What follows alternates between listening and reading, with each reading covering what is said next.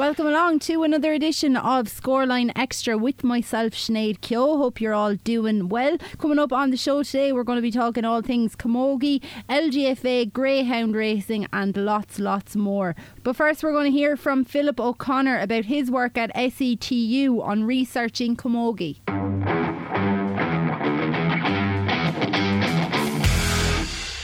Lots of sports coming your way, but I'm delighted now to be joined on the line by Philip Connors. He is a St Mullins man doing some very fascinating work. He's done extensive research on the physical capabilities of elite camogie players, a part of his time in the South East Technological University. So here he is joining me on the line. Philip, how are you, sir? Shane, nice to meet you. How are you? I'm very good. It's very interesting what you seem to be doing. Firstly, you've been accepted by SETU to continue your research at a doctoral level. How much are you looking forward to that? Yeah, it's really exciting. The transfer has been through just last week there, so it took a little while with the merger and all, but yeah, it's full steam ahead now for the next year or 18 months or so. And the research that you are doing, will you continue along the same lines of the research that you've done up to this point? Yeah, so it all started back in 2019, September 2019. I was accepted as a research scholarship student at what was formerly IT Carlow, and it looked at investigating the physical and kind of running demands of elite camogie players during match play. And look, to date we've looked at the physical characteristics of their sprint speeds, their strength, their counter movement jumps, that kind of thing, and we've looked through GPS technology at their match play demands as well. So their positional demands and the demands over time as well, what are called temporal demands. From there then we moved on and we decided we'd start looking then as part of the PhD research at the training demands, and the final part then looks at kind of surveying and interviewing camogie coaches on how they plan sessions, what they use, do they draw on previous experience, do they actually use the research that we carry out, do they use workshops, and kind of where they draw their inspiration from to plan their sessions currently. Yeah, I guess it's hugely beneficial to have all this statistical analysis when you're planning some type of training sessions and stuff. Where did the interest in researching specifically camogie come from? So a research team in what was IT Carlow in SETU Carlow now of Des Earls, Declan Brown, Dr. Paula Fitzpatrick and Dr. Paula Rankin came together, and they seen that there was a big difference in what camogie players were actually putting into training. A report from the Women's Gaelic Players Association was showing that they were training up to 5 times a week, and they felt that the research wasn't where it should be for the amount of effort and time that the camogie players are putting into it, and it kind of lagged behind that of hurling and other Gaelic sports. So they originally had the brainwave to look in this area, and then I came on board to actually carry out the whole project then. Yeah, it sounds really exciting to be able to invest yourself in something that I know that at the heart of it you're big into. I think you're a games promotion officer with Wexford GAA and stuff, and once you ingrain yourself within the GAA community, it must be fascinating for yourself to be able to kind of find out these different things as you continue to do your research. It's been brilliant. Even on a personal level, I've worked closely with Kilkenny Camogie, with Brian Dowling and Tommy Shefflin, and with the Camogie board in Kilkenny, headed up by Sheila Norris that time, for the past 2 years, and I was their sports scientist for 2 years, and the amount you learn on the ground, it's great learning stuff in the classroom and behind the computer, but to put it into practice was really beneficial for me. And like, I think they got a lot from it. Obviously accumulated in an All-Ireland win in December 2020, so it worked really well for both parties. And then, you know, we have now normative data that we can provide players and coaches with to try and, not that training wasn't always done in the most appropriate manner, but that we can now kind of back it up with research, which is the way all the Gaelic games are going at the minute. And are you finding it's accepting within the GAA community to have this research? You know, you might have some people that are stuck to their own ways. They think training is one way. When you have empirical evidence, have you kind of come up against anybody that you found it a bit tough to kind of get through to? I think there probably is a little bit of reluctance to accept sports science. Sport, it is an art after all. It's not an exact science, and just a small thing of, we had the option of using either kind of retrospective GPS where we look at it after a game, or live data, And something like that, we decided that we'd go down and use our coaching eye as opposed to using the science. But for the most part, I can't thank Kilkenny Camogie and the lads that work with them there. They were really, really open to it, as were the players. And they bought into it. They mightn't have agreed with everything that came back, or mightn't have understood everything, but we tried to not take away from what they were trying to do either, and kind of use it as something that will be beneficial as opposed to hampering or that would take centre stage either. And going forward for yourself, is there anything in particular that you'd like to look at in detail when it comes to camogie as part of a study? I think that's where the original 2 to 3 years, obviously COVID hampered a small bit of it, but the original plan was to get that normative data on the ground, looking at games, looking at training. But really what I'm interested in now, and it's where the PhD is going, is kind of the thought process behind what camogie coaches use. They are kind of perhaps forgotten about a little bit compared to hurling and football, but the work and effort that's going in there is every bit as much. And I just kind of love to kind of get in amongst elite camogie coaches now in the top counties and have a chat with them and see, what's being done at the minute, provide them with the normative data if they haven't got access to it already, and try and improve the standard of camogie, because it is definitely on the rise at the minute as well. Yeah, and it seems to be backed quite a lot more extensively as well within the media and stuff, so you can just see the trajectory of it continuing to rise. One of the papers that you did that really caught the eye was the physical characteristics of elite camogie players. What were your key findings in that paper? Like, how do elite camogie players compare to other athletes? Yeah, so we looked at our sprint distances over 5, 10 and 20 metres. We looked at their jump heights, and we also looked at other parameters like strength, but we also looked at their yo-yo scores, so that test that some of your listeners might be familiar with at the start of a pre-season, where you're running back and forth between two markers to a beep on a radio.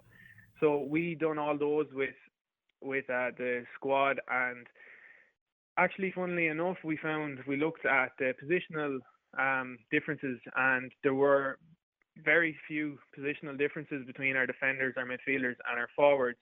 But camogie is a different game to the likes of rugby and soccer, in that players could play multiple positions in a season or even within a game. So that, alongside the fact that they're all similarly trained regardless of their position, probably led to those findings. We see an awful lot of our ladies Gaelic footballers going across to Australia at the minute to play the Australian football. And our camogie players compare very well in comparison to their Aussie counterparts. Their 5 metre sprint times were similar to the Aussie rules players, and they also had higher yo-yo scores, so higher aerobic endurance than the Aussie players. And so they do compare favourably, which kind of backs up what I've just said about the fact that they do put a lot of time into training, and the standard is definitely on the rise. It's very evident that you have a love for our own games here, but you did mention the likes of soccer, the likes of rugby, the likes of the AFL.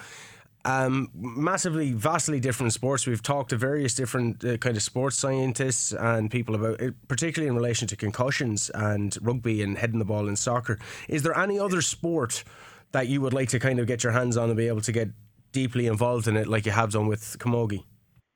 At the minute, it's kind of all Gaelic games. It's where kind of all my pastime, my free time and my working life is spent at the minute. So it's been great to work with camogie so closely. Like, the same could be said for ladies Gaelic football. It is kind of a little bit underappreciated as regards the research at the minute on that. So maybe that's an area.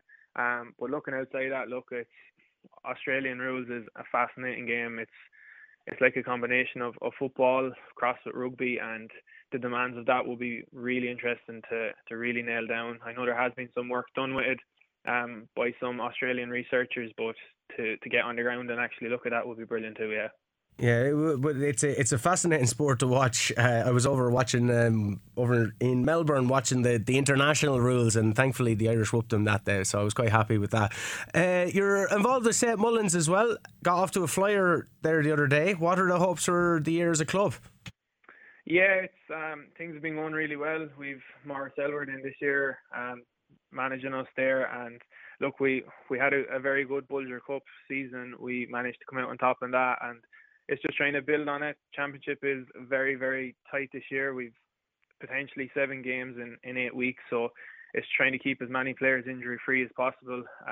The club as a whole, our 3 teams had good wins last weekend, so it's just trying to build on that now going forward, and try and take back over the mantle again from Mount Leinster Rangers, because they're definitely the standard bearers in the county at the minute. They certainly are defending champions. We know that they won't have Chris Nolan, but obviously St Mullins don't have St Mullins, that Marty Cavan. They're over in the States enjoying life stateside as well. Big gaps and big shoes to fill on that team for both sides.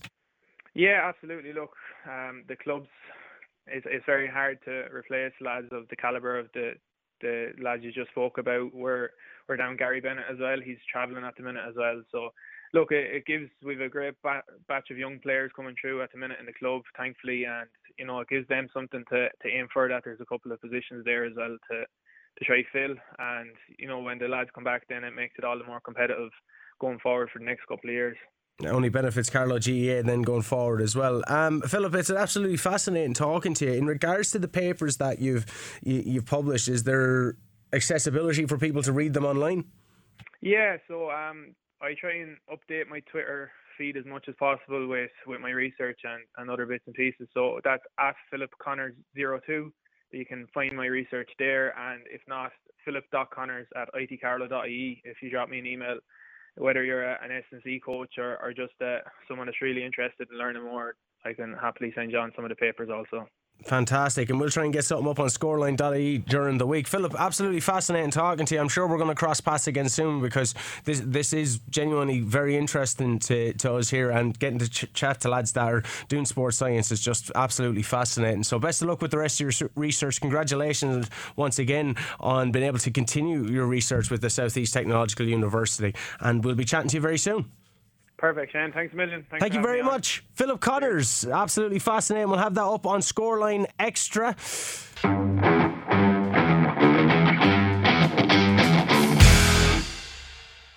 As always, we caught up with Joe Sheehan to find out what's happening on the local greyhound scene.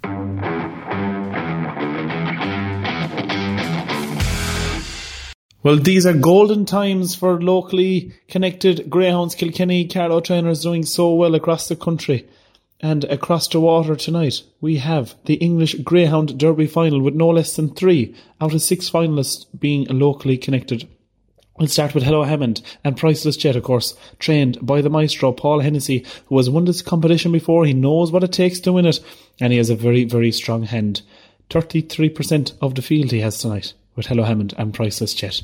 Running from trap 6 in the stripes, Priceless Jet, he split the track record here a number of weeks ago, winning in 28.88. Hello Hammond, of course, owned by the Bagnallstown owners, Jerry and Miriam Meany, has a massive chance, having come in third last week, only beaten 2 lengths or so on that occasion, and will be staying on very, very strongly at the business end of things. So very best luck to the Meany family, Paul Hennessy and Hello Hammond and Priceless Jet. Elsewhere, trap 2 in the same race runs from Mooncoin trainer Peter Cronin, greyhound called Kildare, who put in an astonishing display last week, winning in 29.16. He will go off favourite for tonight's competition. £175,000 prize money. It's huge prize money, folks. £235,000 in total prize money. It's phenomenal. And with 3 locally connected greyhounds, it really is an historic achievement. So well done to Peter Cronin, his son Mikey Cronin, the Comerford family, and of course the Meany family and Murphy family and Paul Hennessy and all his team. I was speaking with Susan during the week, Paul Hennessy's wife, and she is very upbeat about Priceless Jet and Hello Hammond's chances, and it's wonderful to see such great achievements from these locally connected greyhounds. So very, very best of luck to them. Elsewhere, in Sheldon Park last week, we had a monumental local achievement with the Sporting Press Irish Oaks being won by Raha Mofo, trained of course by Mert Lahi, enjoying yet another classic success. It was a wonderful victory by Raha Mofo, winning in an astonishing clock of 28.14 at a price of 3-1 for the Malloy family from Galway. And of course, one of the Malloy family, Kieran Malloy, he's a professional boxer living in the USA. It was wonderful to see majestic scenes from the Legends Bar in New York, where almost a gang of 100 people gathered to watch the Sporting Press Irish Oaks final, and there was amazing scenes there with Raham Mofo crossing the line in front. And well done to the Malloy family and, of course, the local Lahey family, who the winners just keep on streaming in for the Laheys. Well done to them, and many more, please God, down the line. So well done to all of those connections. Elsewhere, in Kilkenny Greyhound Stadium last night, we had a wonderful fundraiser for Three Castles GAA Club. It was a very, very well supported event, and of course some fantastic fundraisers have taken place in recent times at our local Kilkenny Greyhound track. Of course, Three Castles GAA last night. We had Young Ireland's there a number of weeks ago as well. We have Liz Downey coming in for their fundraiser next Friday night, and of course it's a wonderful way to make money for your local club, GAA, charity or any organisation. So wonderful to see Three Castles doing so well in their fundraiser at Kilkenny Greyhound Stadium last night, and best of luck to Liz Downey GAA Club having their fundraiser next Friday night in Kilkenny Greyhound Stadium. We have a fantastic number of events in Kilkenny over the coming weeks, and the pinnacle of that will be Sunday, July 10th, where the €20,000 John Mitchell and Kilkenny Goba Festival of Racing will take place. To correlate with that, we have a number of sweepstakes on at the moment, a number of which took place last night, starting off with the John Mitchell Bookmaker and Kilkenny Goba Novice Unraced sweepstake. 3 heats of that. Some very, very nice performances indeed here. The fastest of those performances was from Cora Quillbest, winning in a time of 29.11. Went off at 4-7 favourite for this one. Very well supported for trainer Carol Lansbottom and owner Dean Curran put in a nice performance. And we're looking forward to seeing more from those in the John Mitchell Bookmaker and Kilkenny Goba Novice sweepstake over the coming weeks ahead. Elsewhere, we also had the A3 sweepstake last night. It was a very, very hotly contested one. Some really nice performances here. The fastest of those quarter-finalists was Another Dream, winning in 28.89 for owner Pat Scully and a trainer whose name has been mentioned already, Mert Lahey. His kennel is on fire at the moment.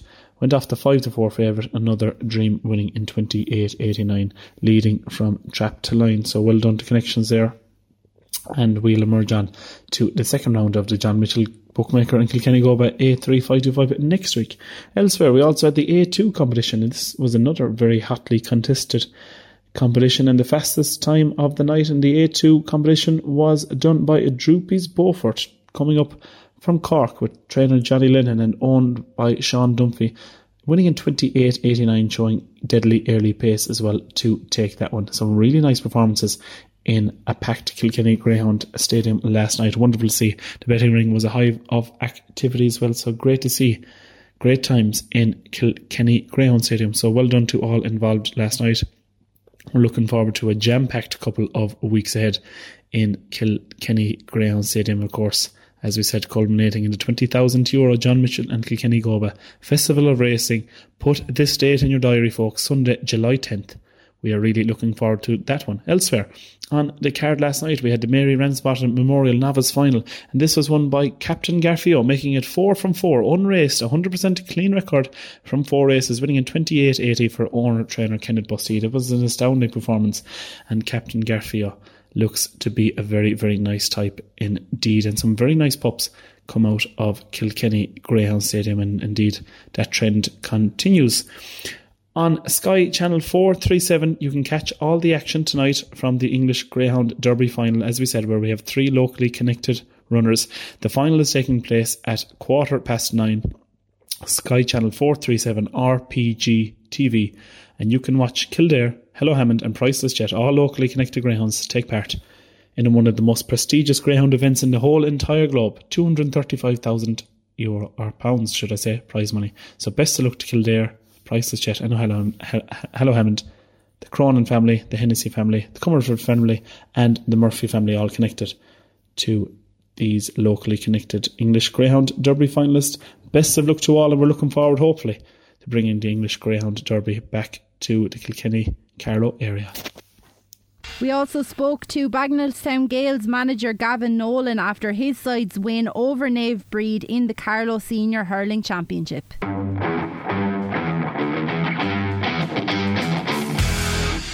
Right, Kieran, Gavin, the win is a win, so it makes up for last week, I suppose. And defeat tonight could have put you on the back foot, but you won it, and you've St Mullins, I think, next week. Yeah, St Mullins next Saturday. Yeah, but look, tonight was all about trying to get the win. We had a setback last week, and it was a very hard fought match there tonight. And in fairness to Naomh Bríd, they went hard at it throughout the game, and I suppose our lads just stayed digging in. We got the win, but look, it's a round robin thing. It's match by match.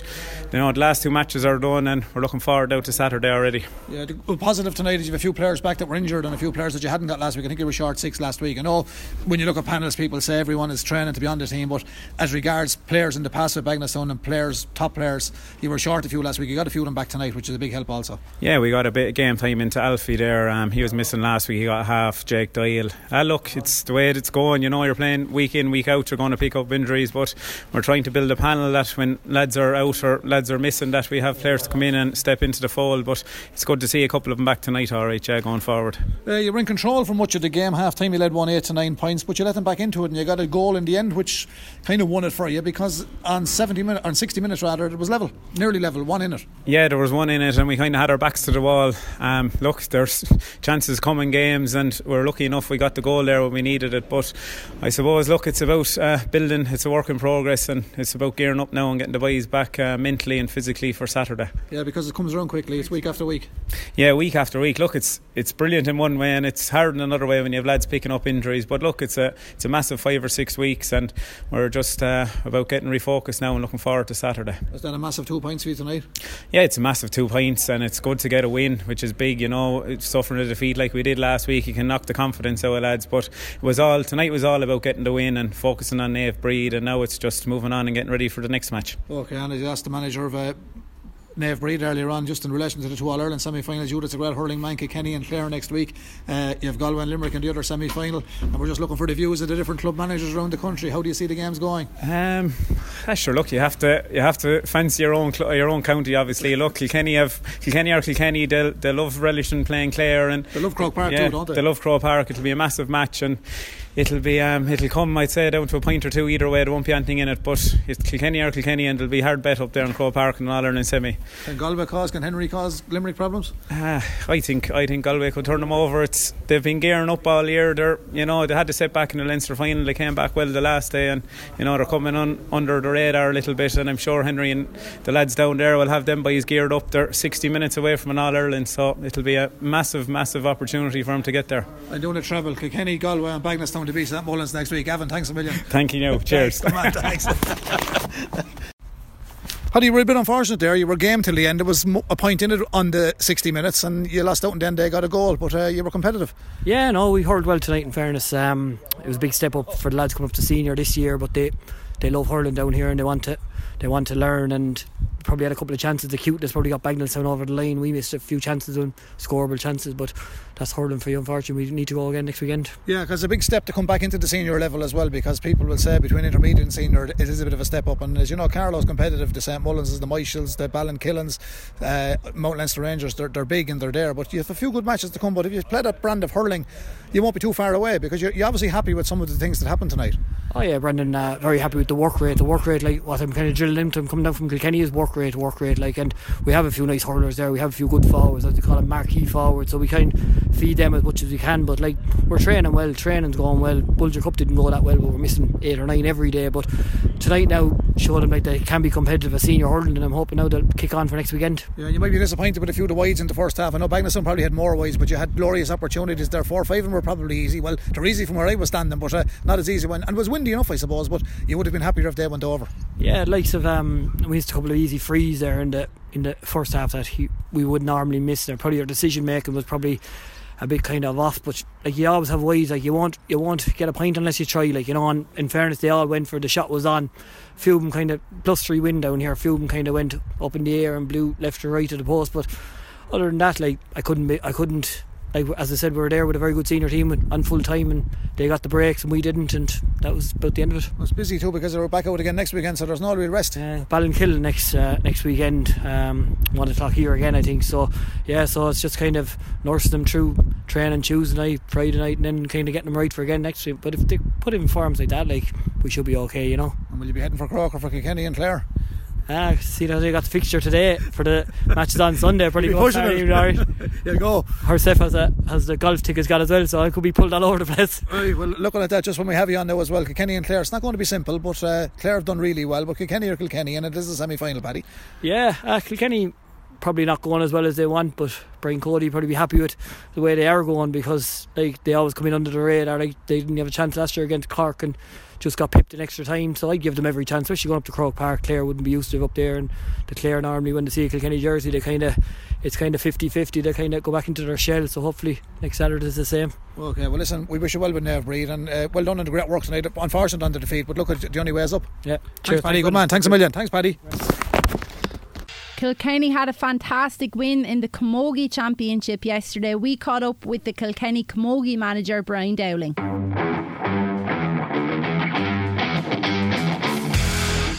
We also spoke to Kilkenny free taker Denise Gall. Here's what she had to say.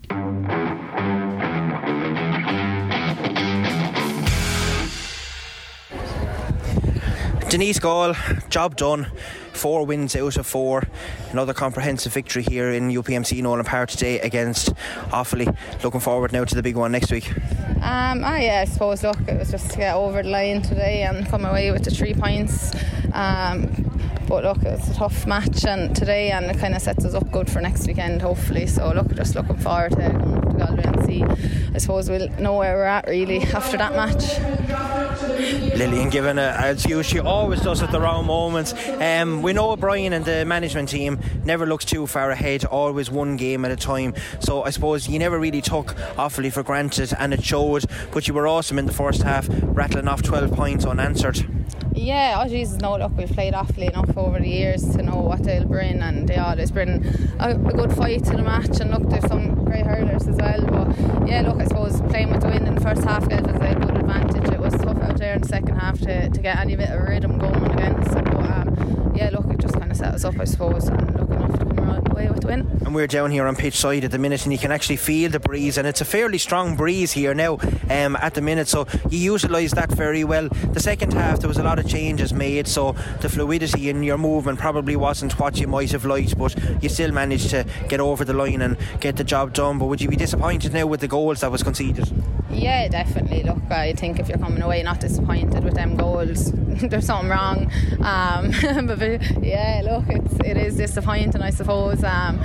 You know that we were opened up probably there, but look, we'll have to learn from it, and that's what these matches are for as well. I suppose if you're going out beating teams well and not taking that, and for the next day you're not really gaining that either. So look, we'll go back and watch it back and just see what to improve on. And poor Cathal McAllister got the Denise Gall treatment as well. Yeah, you weren't too happy with him in a couple of decisions there in the second half. I don't know, sure they don't help themselves either, do they? But sure, look, it's all one way with them, isn't it? He's not the worst fella now we've had. No, Jesus, no. Look, in fairness, look, they're seeing one thing, I suppose we're seeing another thing, and sure, look, it's grand. All a bit of fun, but yeah, it is Galway now next weekend. It's going to be a tough encounter. I suppose you're looking at it as potentially going there, getting the result, topping the group and getting straight into the semi-final. Yeah, look, geez, I suppose to get straight to the semi is a big advantage, but look, I suppose we're under no illusions. It'll be an almighty battle up there, and look, we'll see. I suppose it'll really tell us where we're at. Like, we haven't played Galway at all this year through the league or anything, so look, we're looking forward. It's always a good match regardless. I think they're pretty much like us. They just want to go out and hurl, very little tactics as well, and you know, you enjoy playing teams like that as well. It's a lot different to days like this as well, so look, we're all looking forward to it anyway. Yeah, well, it certainly is, but anyway, 4 wins out of 4. Not bad going. Well done, and we'll see you in Athenry next week. Yeah, perfect. Yeah, thanks, Martin. Sound.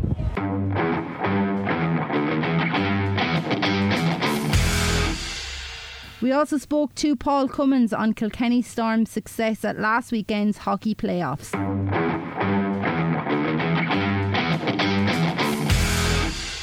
Storm by Paul Cummins. Paul, how are you doing, sir, today?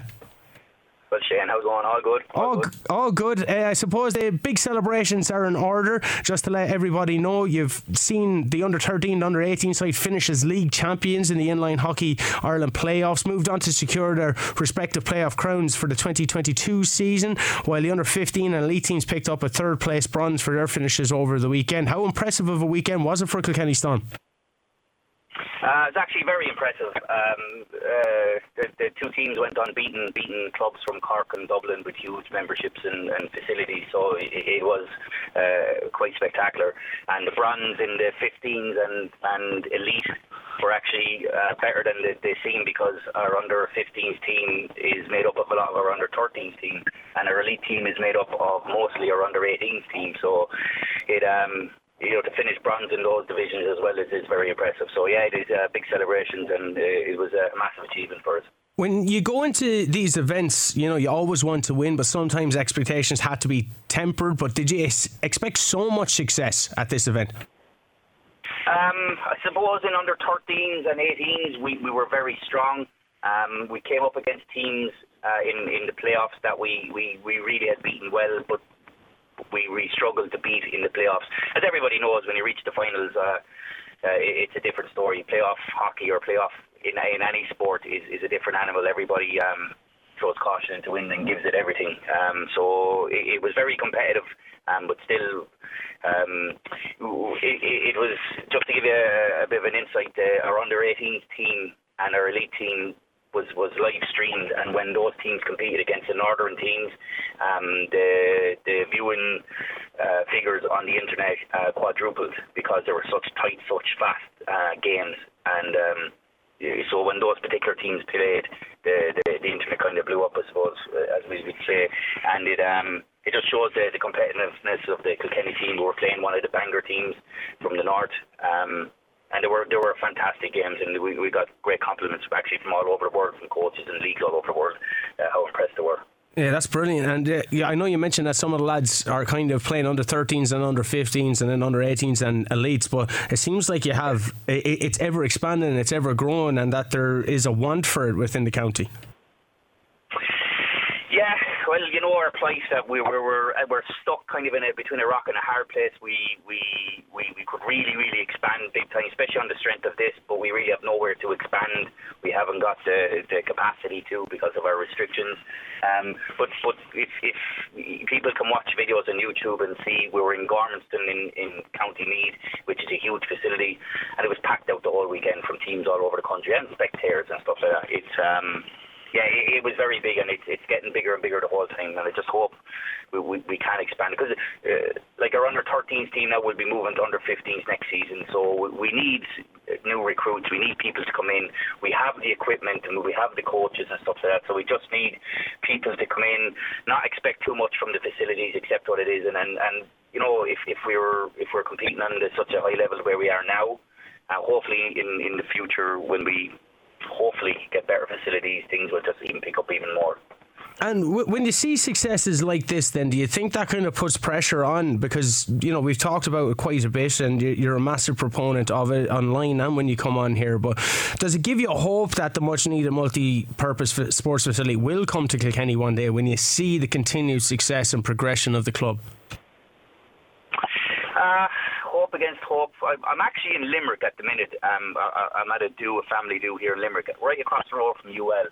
And we just went across to watch the World Ultimate Frisbee Championships. There's 3,000 competitors from all over the world here playing the World Ultimate Frisbee Championships. It's unbelievable. I would have never seen it or heard of it before. I didn't even know it was on. It's only pure luck. But you have 3,000 people extra, plus their fans and everything, and family and everything in Limerick. This can happen in Kilkenny with not just our sport, but with all minority sports. And this is the thing where I believe we're stuck in the past. A lot of the politicians always use the words progression and initiative and diversity and stuff like that. But really, when it comes down to the nitty-gritty, Kilkenny is stuck in the past. It's all about the medieval mile and the past, and look after the old buildings. And we're not supporting the people, the here and now. It's an ever-changing world, and in every aspect. Sport is only a small part of it, and I do believe that local council and government really need to put up their socks and support all aspects of society now. The broad diversity of sport, and it's not just grass pitches, it's not just GA, and it's not just rugby and football. There's a massive diverse of people that play a huge diverse part of sports, and really we need to care for that. And our sport is just one of many. You know, so I hope the success that we have is recognised, and I hope, you know, that it does put pressure on to provide facilities for sports, and not just for us, but like us, that really, really need it. You know, Kilkenny's in a bad place at the minute. I really do, between antisocial behaviour, between drug abuse and everything, and we need to rethink what we're doing. And I really believe that facilities and these kind of programs are one part of the jigsaw. So yeah, I hope it does help. What I like about when you're saying it is it isn't all about Kilkenny Storm. You're talking about other kind of disciplines getting the benefit of it. I remember not so long ago about all the trouble down at Kieran Street in Kilkenny and the antisocial behaviour that was going down there, and what really struck me is the people online said, well, there's nothing for people to do. There's nothing for young people to kind of get invested in if they didn't have a massive interest in, say, a team sport like soccer or hurling, and how alcohol was cheaper and you'd get longer of a buzz out of it than you would by going to the cinema for 2 hours, and the cinema would be more expensive. So these kind of things, you're 100% kind of believing that it will help fix all these issues, not all of them, but fix some of the issues that are happening within Kilkenny. Yeah, it's a big part of the jigsaw. I mean, there's proof of that all over the world in the Scandinavian countries and the likes of Iceland and stuff like that. We're from Lochboy. You know, when we grew up in Lochboy, they took away the basketball courts, they took away the handball alleys, they took away Scanlon Park to privatise it, they took away the play area down in the Black Quarry, and they took away the village hurling club because the public could go in and play in it. They took all that away and replaced it with absolutely nothing. That's not how it works. You can't take all that away, privatise it, or just take it away and not replace it with something for the kids. Of course the kids are going to hang around the town. They did the same with the skateboarders. The council paid thousands of euros stopping the kids skating on the parade and putting up barriers and stuff like that. And 20 years later they decide, oh, okay, then we'll spend the money and put it in the skate park. It's just so much backwards thinking. We're always 20 years behind. It just seems to be 20 years behind everything. You know, listen to the people of Kilkenny. You know, they're crying out for different facilities, different activities so their kids can go. You know, the likes of us who are adults now and have kids, well, we came from a different area. We could go places and do things, and you had a choice, whereas, you know, a couple of years ago that choice wasn't there. Not everybody plays hurling and soccer. So, like I said, it's a diverse world. I'm here watching in UL. I just watched the Ultimate Frisbee Champion. Like, it's unreal. 3,000 competitors in one area. Like, that's fantastic. It's an unbelievable, skillful sport. I would have never thought. It's just one thing that's creeping into Ireland. You have roller derby is not in Kilkenny anymore. It was because they can't find anywhere else to play. You know, wheelchair rugby doesn't exist in Kilkenny because they have nowhere to play. These are all hardcore sports, and, you know, box lacrosse and indoor field hockey. Every one of those sports struggle because they're a hardball stick sport. You know, and all the facilities in Kilkenny have windows, plastered walls, pillars. They're just not designed for hardcore, high-paced sports. They're all soft court sports or play areas. And it really is time that especially Kilkenny, who promote initiative and diversity always in every speech they do, but yet when you look at it really to the nitty-gritty, they don't. It's just the same old ideas, and it's tiresome. When I see it online, and when you're commenting online and you're trying to interact with certain politicians, you don't often get a response. You're often met with silence from people that you're kind of posting underneath or anything. Does that generally happen if you meet them in person and you kind of express your issues there? Yeah, so that's a two-edged sword. Most of them have blocked me at this stage, and I really don't blame them. I have some hardcore views, and personally, when I interact with them, I don't take these things personally, and they don't, to be honest with you. It has to be a part of their job. But I've kind of become something I hate, like a keyboard warrior. Now, I do walk the walk. I practice what I preach. I coach. I'm not one of these fly-by-night guys. But yeah, it sometimes when you ask a question, or Malcolm Noonan the other day, saying that he's disappointed that it's going to take 2 to 3 years for a plan for Kilkenny County Council to come up with a plan. 2 to 3 years is a dream for County Council to do anything. But yeah, which was he was a part of, and I commented on that the other night, and he blocked me. But that was only the last straw, because I was always kind of onto him. these are the things that bug me. They pick and choose what they agree with, what they don't agree with. His advice to me was it's going to take a long, long time. But yet, when it comes to his push on cycling and stuff like that, 2 to 3 years is not enough. 16 years now we've been pushing for a multi-sports facility and still being told to have patience and, talk to this guy and talk to that guy. So a lot of the politicians will promote one thing when it suits them, but it doesn't suit when it comes to something else. So, yeah, it irks me a small bit. I try to be as polite as I can when I post stuff up about these things, but sometimes I lose it a little bit. I don't get the responses, and then sometimes I'm blocked. So, but look, it is what it is. It's a cat and mouse game. It always will be. So I don't know what the end story is. I can just keep plugging away. Like you said, we had great success. We were not only talking the talk, we're walking the walk. And hopefully someone with a bit of progressive thinking will back us, and we'll get what we deserve and need. Not just us, but Kilkenny. Yeah, like we've seen, the whole... I was involved in the Kilkenny music scene, and we had a bubbling Kilkenny music scene for many years. They were going by that, if you build it, they will come, and only great things will happen. That's kind of died by the wayside. You have a lot of cover bands, you have a lot of solo artists, because there's no kind of facility for bands to really play their original music. So, you lament the loss of that, and we've seen tremendous success when we had the Old Zoo nightclub. So I know from a music perspective exactly what you're feeling. In terms of getting back to Kilkenny Storm, then, when will preparations for the new season begin? Are you going to have to take advantage of the Irish summer, in air quotes, but are you going to have to take advantage of the good weather? Because we know where you train, there's a lot of leaks and stuff during the winter. Yeah, so we're kind of taking a 2-week break. It was such a short season because of COVID. We fitted a full season into such a short couple of months. So we were doing a massive amount of travelling with a massive amount of cost. So we've taken, I think it's like a 2.5-week break, and we're starting back. And it's just, putting your head to the grindstone and then starting all over again. Hopefully players will move up age groups. We'll hold on to a lot of players and then recruit a few more. It's never ending. The weather is a massive bonus to us. It's hard to believe for an indoor sport that yes, the weather is a bonus that we can probably get to train more regularly. So yes, we will be taking advantage of the weather at the minute, and then let's just hope that something comes up fairly soon, because it's hard for the kids as they get older.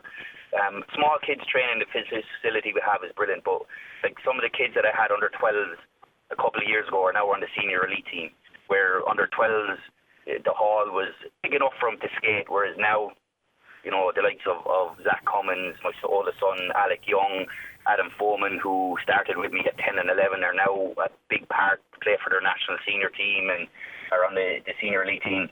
It's so small, it's like playing in the phone box from there. There's no comparison. So we're suffering a little bit on the latter side, but we can only do what we can do with the facilities we have.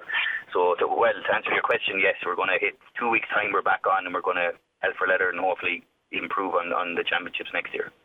Well, Paul, once again, thank you for coming on to the show, and huge props for the tremendous success that you've had with the under-13s, under-15s, under-18s and the elite teams. You know that you're going to continue to champion inline hockey as well with the Irish team. You have your martial arts background and your gym that you're going as well, so massive kudos to flourishing even coming out of the COVID experience. No doubt we'll be chatting to you again very, very soon. I appreciate all the support you give me and listen to me whining and whinging all this. Thanks very much. Thanks, Paul. Have a good day. Paul Cummins, ladies and gentlemen, coach and martial arts extraordinaire. I'd love to even just sit down and talk to him about his martial arts career someday, because you go down to O'Loughlin's and the sellout shows that are happening there. Still fights happening now. We're going to have Fight Into Light coming back soon on July 22nd. We chatted with Jimmy Donnelly, Barry Delaney and Owen Doyle about that last week, so no doubt that's going to be a huge, huge night as well. Lots still to come here on Scoreline. Don't go anywhere.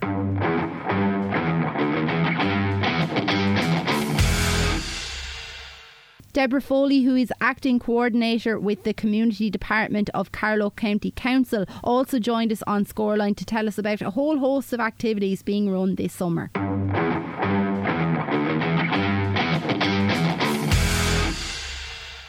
Officer. Her name is Treva O'Mara, and she's been working with us now for just over 3 years. So part of Teresa's remit is to engage with people with intellectual and physical disabilities and to try and help them increase and open their opportunities to engage in physical activities. So it started very small when Teresa first started with 1 or 2 camps, and now we've grown to a wide range of camps. But what's wonderful about them all is that they're completely inclusive. So they are for people with additional needs, but are also for brothers, sisters, cousins, friends, siblings. They're inclusive of mainstream children as well. So if someone was walking by or cycling by, they wouldn't notice the difference that it's an inclusive camp at all. Oh, brilliant. And how important are these camps then to keep people active during these summer months?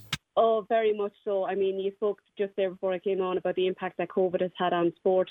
It had a particular impact on, I suppose, families that have children and young adults with intellectual or physical disabilities, because a lot of times the lifeline to their, I suppose, communication and to their integration into society is through sport and physical activity, and all of that was lost. So we tried to support as best we could with online support and online summer camps. We did have a very high level of engagement, but like that, they just didn't have the impact. So we're delighted that we're finally back to being able to run our camps in an open and, I suppose, in the maximum capacity that we can as well. And it's also a way to get people involved in sports at a ground level as well, without having the competitiveness there that people might kind of shun when they want to get involved during a regular season. It's a great way to get involved at grassroots level and then make a decision if you want to go ahead with it from then on. Absolutely. Like, it is a pity that we are Carlow Sports Partnership, because it is so much more than sport. Like you say, it's grassroots physical activity, and people often forget that recreation is a part of physical activity as well. So these camps are a great way insofar as we connect with the local sports groups or national governing bodies, as they're called, like the local soccer clubs or basketball clubs. We integrate the camps into those, so that Teresa's remit really would be to make sure that there's an inclusive team that comes out of the camps for children and families who do want to compete, but that also we'll have the camps and the recreational opportunities for those that don't want to go on and compete. And there's like looking at the website there's a whole host of various different camps as well. Yeah. It's great to see something like there's the inclusive FAI Football for All camp. So, you know, you'll have the Football Authority of Ireland kind of getting involved as well, which is fantastic. Absolutely, yeah, that's it. And what's not listed here, we also link with the Tullow Rugby Club, and Leinster Rugby are actually coming down this year to host the camp, our inclusive camp out in Carlow Rugby Club, and you can see all the details on that on their Facebook page as well. And Gary Cody, who is the FAI Development Officer in Carlow, is excellent, and he supports us in every capacity in running our inclusive FAI camp as well. Brilliant. That's fantastic to hear. Would that be then down, say, would the owners come on the Carlow Sports Partnership to be able to make those connections, or have you found, say, someone from the FAI was kind of coming to you and seeing how it can be a bit more inclusive?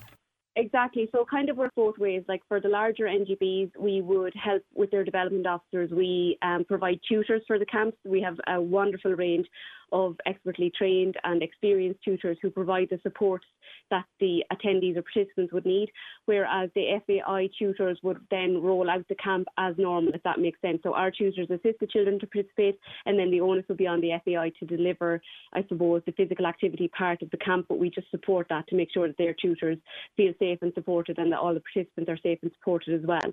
So, but then we'll say for the likes of our cycling camps, where there's one in the Queen of the Universe National School in Bagenalstown and one in Carlow College, that would be run specifically by us as the local sports partnership, and we bring in a cycle right tutor called Roisin Hickey, who delivers the camp again with the help of our specially trained and experienced tutors. And for GAA fans as well, a day out in Netwatch Cullen Park, each day, 5 days out in Netwatch Cullen Park, I can see here for the inclusive Cull Camp, half days each day. That's just going to be a tremendous incentive to people to get to line out on the inter-county stage. Exactly, that's it, and it's really great. Like the Cull Camp is actually wonderful because, as you know, it's completely mainstream. So if you're sitting up in the stand and you're looking down, you don't see or you don't notice that there may be a child with additional needs just in the mix with everyone else. All they would have, maybe if they need one-on-one support, is a tutor beside them, helping them with the drills and helping them with the games. But like I say, if you're coming from an outsider looking in, you would never know that there is an inclusive element to the camp, because that's what we aim to do. It's all integration. It's not a segregated piece, or it's not a special needs, for want of a better word, camp. It's a fully inclusive and integrated model that we try and work off. Is it an incentive of the Carlow Sports Partnership to have a wide range of sports? Because you can see from the different camps that you have there, you have cycling, you have soccer, you have basketball, you have GAA, you have rugby, you have a diverse range of sports. Is that kind of part of your ethos, is that you want to be able to provide for and cater to many different tastes? Exactly. Like in a nutshell, our remit is to lower the barriers to participation for those who experience the greatest barriers to do so. So that would be people from lower socioeconomic backgrounds, women in sport, teenage girls in sport, men over the age of 45, and then there's the inclusive element as well with people who may suffer from mobility issues, physical or intellectual disabilities, or older adults. Our remit is just to really try and open up every sector of sport and physical activity to all the populations that I suppose experience the greatest barriers to do so. Are these the biggest things then coming up for a Carlow Sports Partnership? Do you have more plans for the rest of the year?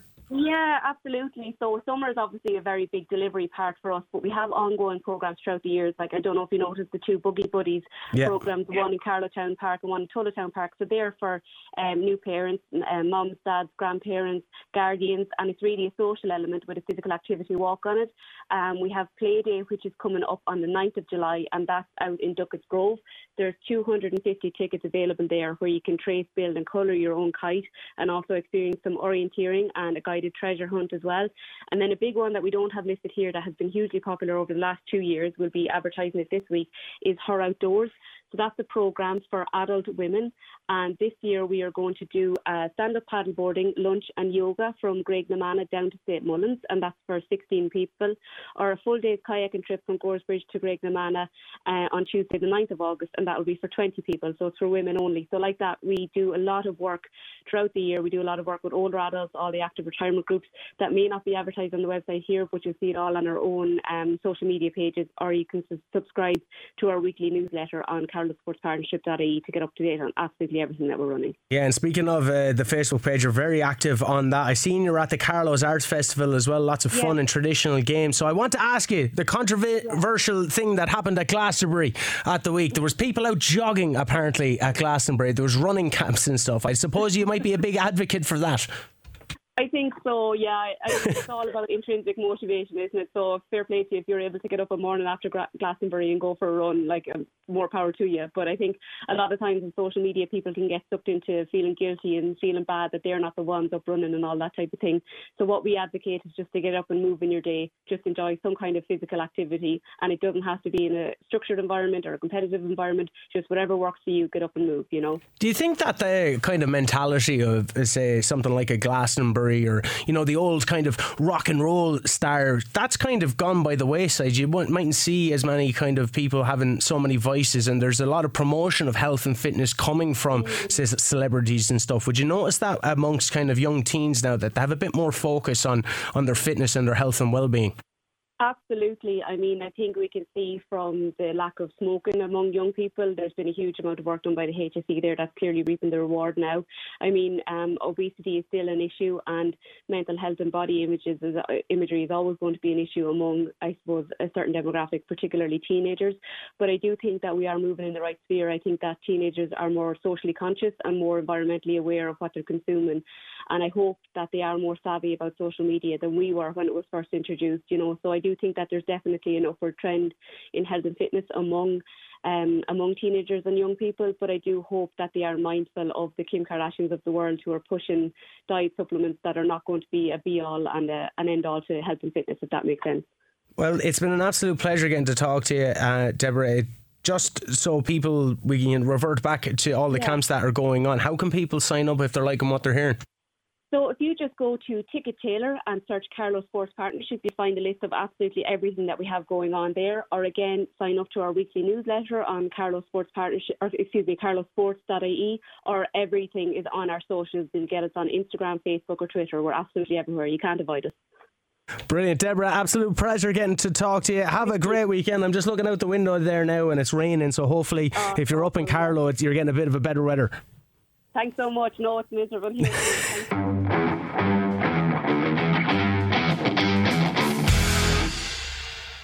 Robbie Dowling also caught up with Isabel Johnson from Her Sport to talk about the sexualisation of women in sport. Here's what she had to say.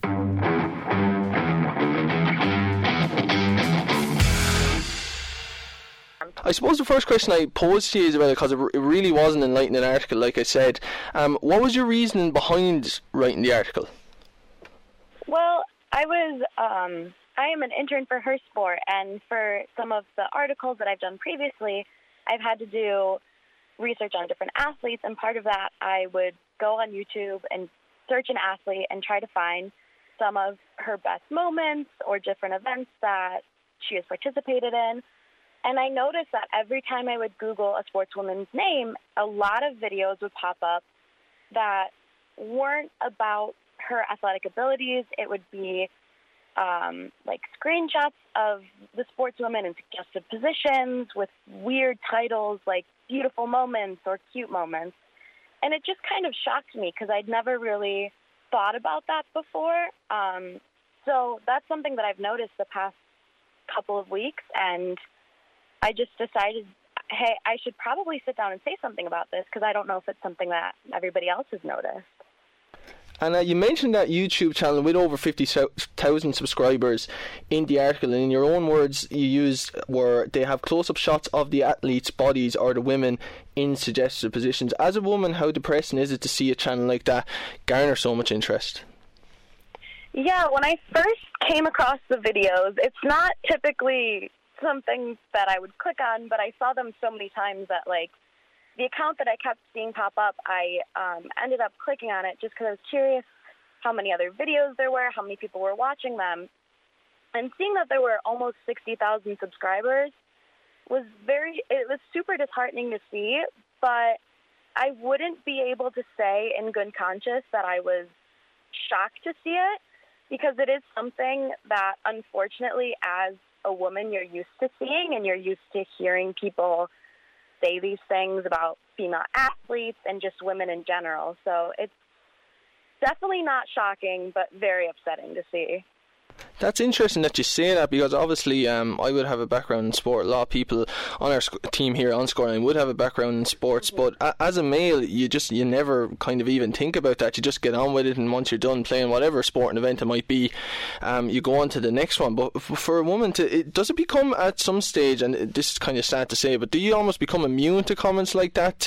It's just almost the norm that these YouTube channels or whatever these sites are, rating women on how they look when they're elite sports people. Is this something that has just become the norm and you get used to it, and how depressing is that? I mean, it's something that happens so often that you are kind of, I wouldn't say immune to it, but it is something that you have to almost internalize and just go about your day. Yeah. Because it does happen to so many sportswomen, and particularly just all the things that I've seen on YouTube. Like, these women aren't going to quit their sports because they see these videos. It's obviously something that they love to do. And it's awful that what they're passionate about and what they love to do is being turned into these disgusting things. But it is just kind of something that you've learned to deal with. Not that you should, but it happens because it's such a common occurrence. Yeah, I had a look at the YouTube channel that you named in the article, and I must say it's nothing short of disgraceful. What do you think the root of the problem is, Isabella, when it comes to how the wider public views female sports people compared to their male counterparts? Because, like you say, it really is chalk and cheese from the wider society. Do you think it is a problem at large, or do you think there's kind of, these sort of a small group that are very loud online, shall we say, or do you think that there are wider issues in society and in sport in general? Well, it definitely is a smaller group that's being very loud with some of these more extreme versions, but the sexualization of women is very built into society as its core, and there's so many different things that can contribute to this, and I don't know, it's kind of a just large overarching issue with so many different facets that it's kind of hard to pinpoint where exactly this came from or why it keeps happening. And what do you think is the best way to tackle it? Is it through sport itself? Do you go straight to maybe the root of the problem in that way, or do you have to tackle it through education in society, not just of obviously young boys, but even adults who maybe treat women with such disrespect? There needs to be more conversations surrounding it, because if it's something that just keeps getting swept under the rug, it's just going to keep happening worse and worse. And inherently, like, young children are not raised with these ideas in their head. It's something that they see in the world around them and something that they pick up from the people in their lives. And I think it's just something that we need to keep having conversations about, and we need to keep teaching. Hopefully adults, they're not as susceptible to teaching as younger kids are, just teaching them how to be better and how to do better. And for you, as a woman who has a massive interest in sport and wrote a really interesting article, I must say, for anyone that hasn't read it, they should check it out, on Her Sport. What would equality for women in sport look like? Is there a kind of a utopian world where men and women are treated equally, or do you think that is ever achievable? I mean, that's the goal. As of right now, there are 40% of athletes are, around 41% of athletes are women, and women only get like 6% of media coverage. So obviously these women's teams don't have the ability to gain the same fan bases that the men's teams do, who get all of the media coverage and all of the promotional opportunities. That's what Her Sport is working on. We're trying to give these sportswomen and athletes a platform to hopefully help grow their, I don't want to say fan bases per se, but it almost is. And obviously there is a long way to go, as you say, but how much further along are we now compared to the past when it comes to equality for female sports stars? I must say, as someone that works in the media, I do think there is a lot more coverage being given to women's sport across the board. Obviously, the likes of Her Sport are really championing it on a great scale, and it is great to see. But do you think we have moved a lot further along? When you see the likes of maybe, a boxer like Katie Taylor, I don't think there's any sort of other word than respect and love that she gets from the entire nation of Ireland, and countless other female sports stars too here in Ireland. Do you think it's more about kind of, do you think we are further along in that sense? We definitely are further along. Like, I know you mentioned Katie Taylor. Like, when you go online, if you were to search boxers or Irish boxers, Katie Taylor is one of the first people that pop up, because she is so popular and respected, and she's incredible. Just with regards to the media, how important is media coverage in helping to change the narrative that's around female sports? Not just the likes of Her Sport that obviously you're doing your job with at the moment, but the wider kind of publications and online sites, in terms of really helping to grow the sport and seeing female and male sports stars as equals. The more excited that we get people to follow women's sports, and the more opportunities that these teams and these players can have. Opening up media coverage, like I said earlier, if the more women's sports are covered, the more people get excited about the teams that are being covered, the more that they can build these groups of loyal viewers and fans and people who genuinely want to see them. And that opens up a world of possibility for sponsorships and just so many different ways that these female athletes to succeed. And news outlets that give those platforms for female athletes really help with that. Yeah, I think that's certainly the case. Just one question actually, Isabella, that crossed my mind there was maybe, obviously there's massive inequalities when you compare male sports stars with female sports stars, but also individual female sports stars with team sports stars. I think it's fair to say, when you think of the likes of tennis, as we spoke about Katie Taylor with boxing, I think individual female sports get a lot more coverage than their collective team sports when it comes to the female side of things. Do you think there is almost an inequality there that needs to be looked at too? I'm being completely honest, I've actually never thought about that. That is an interesting perspective to think of.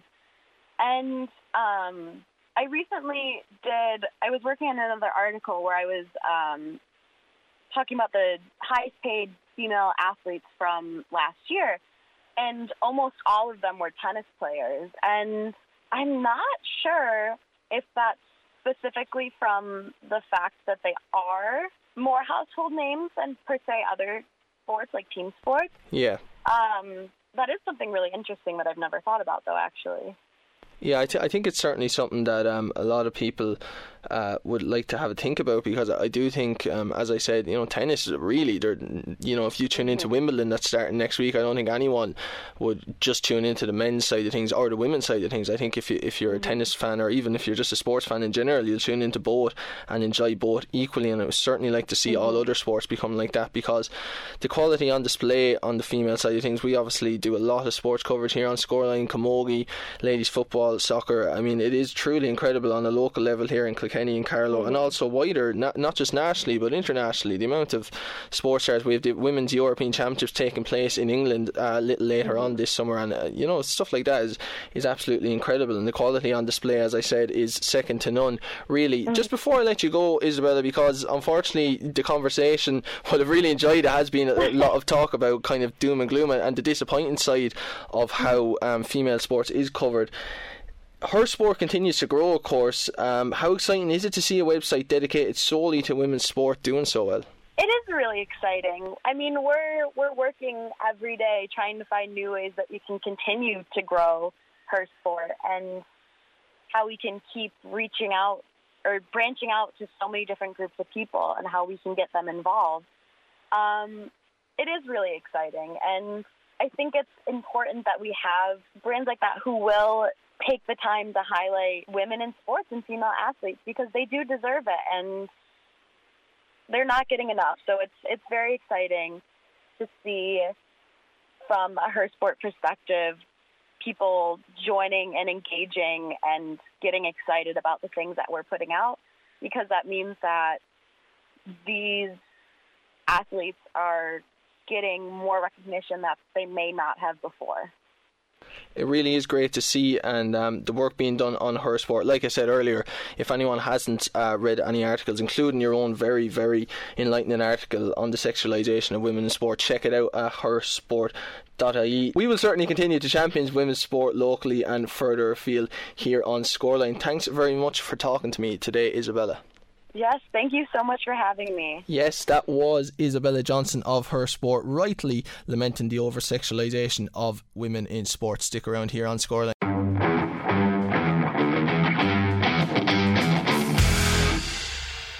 Sheila Donnelly also joined Shane on Scoreline on Sunday to talk about the Scun Donnelly Memorial Tournament in New Park next Saturday.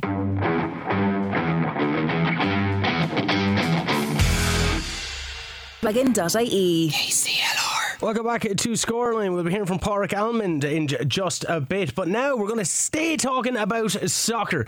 But next hour we'll have a bit of a chat about soccer, and why not? Because Sheila Donnelly is about to join me, the wife of Scun Donnelly, who this cup, the Scun Donnelly Memorial, is named after. On the Scun Cup taking place next Saturday in New Park, with ladies, men's, under-19s and legends all involved. Joining me now on the line is Sheila. Sheila, how do I find you this Sunday? You keeping well?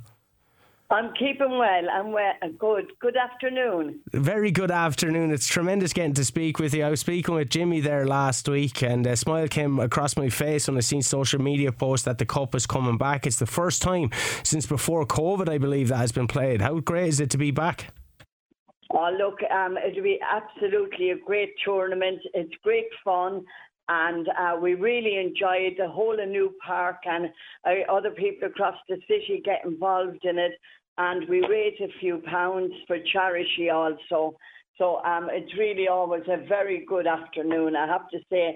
And I love taking part in it, helping out in some way with the shop or with fundraising or something for it. And for yourself, how great is it that Scun's name and his life has been celebrated like this? Oh, look, I'm delighted because he was one of the founders of that team and done a huge amount of work up there, along with a lot of other people. And in the very early days, And some of them even have passed on now. And I'm just thinking, when this comes around, I think to the Mags Heffernans, the Jeffrey Latties, and of course the few that's alive then is Mickey Hayes, Ron Arnie Carr, Pat Carroll, and all of those people that were around at that time and got together and got this club up and off their feet. And it's still going to this day. And the Scuns tournament really brings us all back together because, of course, he lived for that soccer team when he was alive. He was more often up the field than he was at home. So for me, it's great to see that he's been remembered in this way. And how much would Scun appreciate something like this?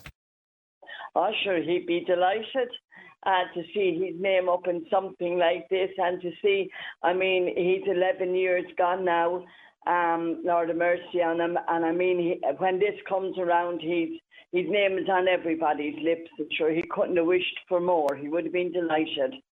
You mentioned the history of New Park, and you know I've played against New Park a lot of times in down in the bog, and it's amazing to see the community rallying behind the side every time you go down there. It's like a fortress, and that can only be done when you have people like Scun and Mags Heffernan and all these people that you mentioned that started the infrastructure for the club to blossom. How much did the club mean to him and also to you? Well, I suppose, as you say, everybody follows the club, and we're all out there on days, and we love to see the club doing well. But our children were brought up with it, and we as volunteers loved to get involved back then, and it meant an awful lot to us. And at the time, we really wanted to see the young fellas coming up and getting involved in sport, and we wanted a pitch that we could be proud of.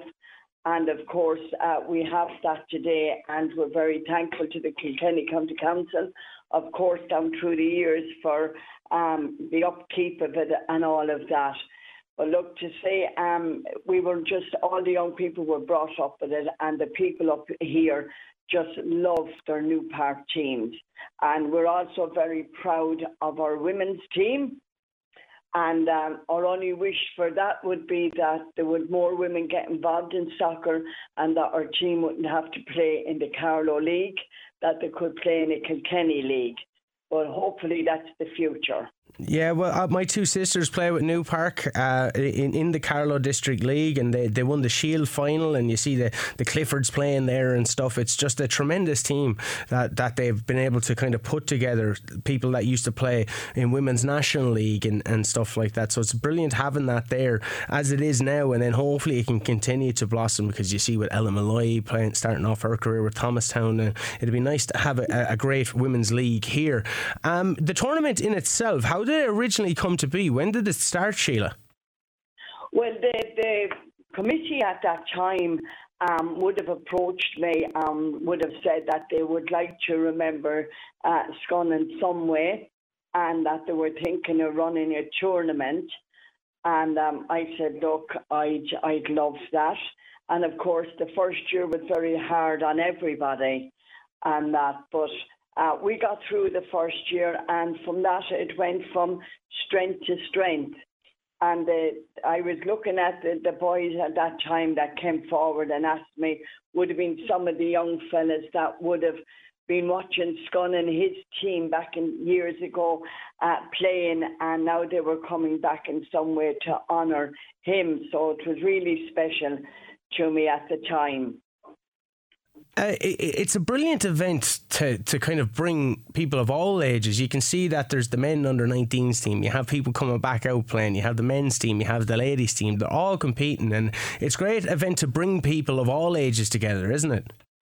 It is. It's absolutely great, and we just say every year they put in the Legends team, and I have to say they've been very lucky down through the years. They've won it more years than anybody. And it's great to see the older, the younger, and now the very young and the women, and they all get involved in this tournament. It's a great way of bringing, as you say, of bringing everybody together. There's also a raffle as well. We know how Pat Carroll's is always a massive proponent of New Park team, and you can see the celebrations happening back there. Any cup or even a loss, the celebrations kind of happen. You know, you win a match, you have a point to celebrate. You lose a match, you have a point to drown your sorrows. And if you draw, sure, you may as well have a point anyway, because that's the most excitement that you're going to get from a draw. But you can see a raffle is happening afterwards down there in Pat Carroll's. What can be won there? At the moment, I'm not terribly sure, to be honest. I know at the minute I'm looking for a really kind of a big prize, and that we can maybe raffle off one or two things rather than having lots of things. So I have to meet with the team that's doing that. I've Annie Dunn, Lillian Donovan, and myself and one or two of my own children are out at the moment trying to get different spot prizes and that. And of course, just to say, Pat Carroll has never, ever lost sight of either the New Park team or this tournament. He has always been very good to us. So, and we always have our night down there. And as you said, there's a raffle. There'll be lovely prizes. There'll be a trophy for the best player. And then we'll always have a fun trophy as well for somebody. And we'll see who wins that this weekend. And speaking of winning as well, what do you reckon Jimmy's chances when it comes on July 22nd, the Fight into Light boxing night? Will you be going? Oh, of course. I'll have to support him also. Don't be too happy looking at him in the ring. But sure, look, he's after been training really hard for it. And again, win or lose, it's for charity. And that's the main thing. That's what I always love about New Park as well. The Scundonnelly tournament is going ahead in aid of charity. You have people coming into the fight and the light boxing, just all in the aid of charity as well. And you're well able to have a party as well after it. So Sheila, we wish you nothing but the best. We'll be in touch, I'm sure, next week to find out all the goings on down at the bog and how everyone is getting on. And we wish you nothing but tremendous success. Thanks for taking the time to have a chat with us. Oh, thanks very much. And I really appreciate all everybody is doing. Sheila Donnelly, ladies and gentlemen, absolute diamond. The Scundonnelly Memorial Tournament is happening next week. You can check everything out on social media there. Everything has been posted up. You have the New Park ladies, the men's, the under-19s and the legends all involved. No doubt going to be a fantastic day.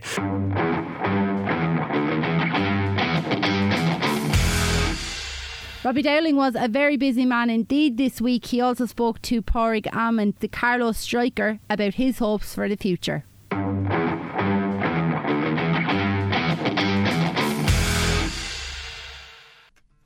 Now on the line is Carlow native Pádraig Amond, who is signed with Woking for the 2022-2023 Vanarama National League following his release from Newport County earlier this summer. Pádraig, how are you this evening? I'm not too bad, how are you? Very good, thanks. Looking at the signing, Pádraig, obviously you've made the decision to go to Woking. Why did you come to that conclusion in the end? I suppose I was lucky that I know a lot of ex-teammates and friends that live it over here. You know, at this time when you're out of contract, it's very difficult to be able to pick and choose where you want to go, and I had quite a few offers on the table, so I was able to sit down with my family and see what was the best for me. And I suppose one of the big things for this one was, no matter where I went to, you know, in the league, in the football league or in the conference, whatever it was, I was always going to have to travel a little bit because of where we're based in Newport in Wales. And this was just the best fit for myself and as a family, and it's a 2-year contract, which probably not a lot of people of my age would get. So I was lucky that I was able to command something like that. And yeah, like I said, it just seems to be the best fit for my family and for me as well at this stage as well. I just want to play as much as I can and score as many goals as possible. And I think this is a really good opportunity for me. At this stage of your career, Pádraig, you obviously alluded to a lot of different elements there that came to the decision to sign for Woking. Your family, the length of contract being 2 years, and obviously you want to play and score goals. Is there one big one at this stage of your career that kind of trumps the rest of them, or is it just a whole host of factors that come into it when picking a new club? I think there's a whole host of factors. Like there's you know, I could have very easily signed for 5 or 6 football league clubs just to stay in the football league, so you know, you can say I'm playing in the football league, but you know, like you said, it was probably more down to the family side of it, you know, to make sure I wasn't away too much during the week with from my wife and the young son as well. You know, it's really important that we be able to be together as a family for as much as possible. So, you know, but I suppose what the other side of it was the manager who's at Woking has tried to sign me 3 or 4 times already before, so I know I'm going to a manager who really wants me, rather than going somewhere else on a year's contract, and you find out pretty soon that they were taking a chance really that the manager I wasn't first choice, or you know, something along those lines. Whereas I know here the manager has been desperate to try to sign me a few times now, so it's a club who's really progressing at the minute, and there's a lot of good plans, and the manager wants to move the club on further, and has not come here to relax or do anything like that. I've come here to push the club up the league as much as possible, and possibly even look towards getting promoted into the Football League. When you are talking about signing for a new club, it obviously is a huge decision, a monumental decision, not just for yourself but also for your family. How important is maybe the structure and the vision of a club that you spoke about there, that they want to promote, they want to stay building? Does that come into it big time, maybe when in your early days in your career? Is it as important now as it was back then, or how important is the actual club that you're signed for and their goals and visions? Very important, I suppose. Even back into the early part of my career as well, signing for clubs, they would speak to me about where they saw me go and how they could help me along the way. And I suppose as you get older, it's more you going in as an experienced player and how you can help the club go along the way, and the club can help you too. But to a lesser extent, if that makes sense, because I'm really going in, and similar to Exeter last year, I was going in there to try help them get over the line by, you know, having that bit of experience of being promoted before with the younger players that they had. And I think it's similar enough here this year, and you know, maybe when you're younger as well, you might move a little bit more freely because, you know, wasn't married, no kids, you know, you're not tied to an area, whereas we're quite settled in Newport as a family, and my wife is working over in Cardiff, and obviously my little boy is in nursery as well, and over this way, so we're all really settled, and it would have been terrible to make a decision to go uproot for 1 year to move up further north and then be sitting around next summer going, well, what's the plan for the following year? So you sit down as a family and had a real good conversation in the summer about things and what was best for us, and this seems to be the best option. And obviously moving to Woking means your 5-year spell at Newport comes to an end. You were on loan at Exeter City last year. How difficult a decision was it to leave Newport? I know maybe your time maybe had come from both parties, but you know, you some incredible memories there that, you know, Newport fans will remember forever. So was it a really difficult decision to just kind of say it's time to part company? Well, not really, because they decided. You know, the decision was made from their side. But look, we had really good times. You know, I scored a lot of goals there, and we played in a lot of high-profile games that I was, you know, very influential in those games as well, which are memories for myself that I'll always have.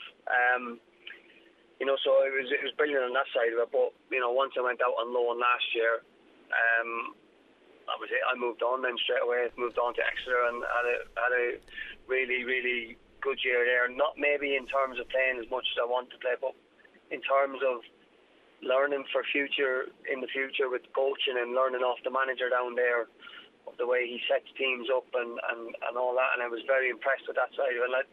I'd knock on his door once or twice a week and go in and ask questions all the time about coaching and management. And you know, I was lucky that he would let me do that and give me all the time he had, and share his ideas with me, which was probably one of the most beneficial years I've ever had, and it was just a really good group as well.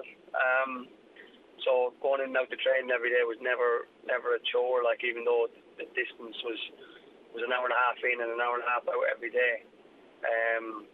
You know, but I loved doing it. I loved being around the lads and learning. So it wasn't a difficult decision to move on or anything like that. It's just about moving to the next place and what's the right place for me. And like I said at the beginning, I was lucky that I had options that I could nearly pick and choose where I wanted to be. you know, and didn't have to go somewhere because it was the only offer that I had, which unfortunately, like I said, some of my ex-teammates or some of my ex-colleagues would have as well. You know, so that's just the nature of football, I suppose. And not to kind of harper on about Newport too much, but I suppose there were such fond memories for us here in Carlow and Kilkenny. It was incredible to see what you were doing in the FA Cup and in the Football League also with Newport. I don't want to kind of concentrate on it too much, but you know, you were not a star player, you're probably the star player for Newport County for quite some years there. As a professional footballer, is it strange when you see that maybe change? When was the moment when you thought, they don't think of me as highly as they used to? And, you know, how tough is that to take, I suppose? I suppose the moment was when last year, the week before pre-season finished, the manager said to me, I was being made available for loan, that the chairman said I won't get a contract the following year.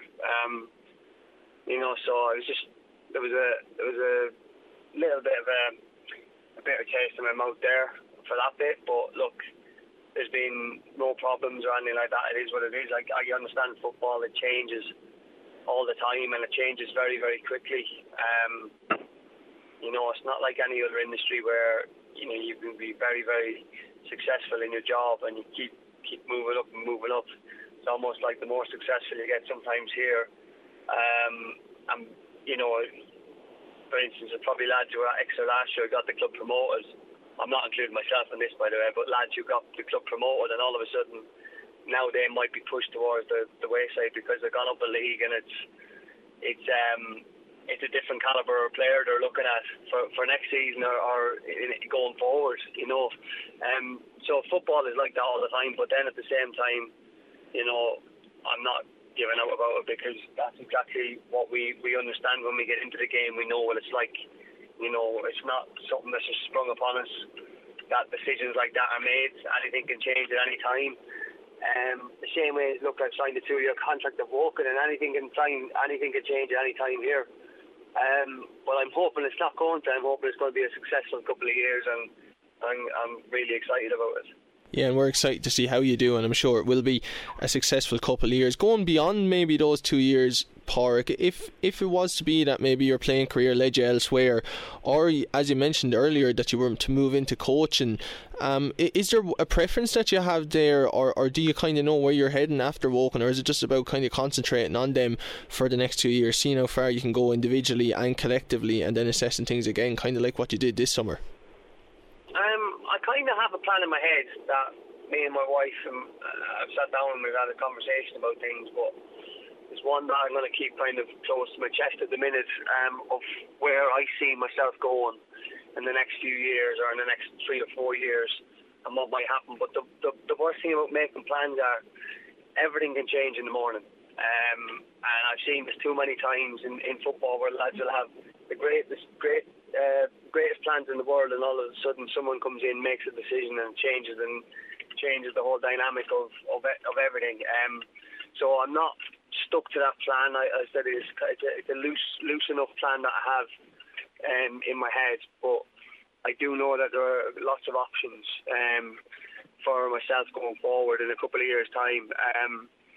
And you know, it is about putting stuff in place at the minute that gives me the opportunity to be in the best position to execute those plans. But like I said to you, things can change very, very quickly in football, so I'm not stuck to that plan, thankfully.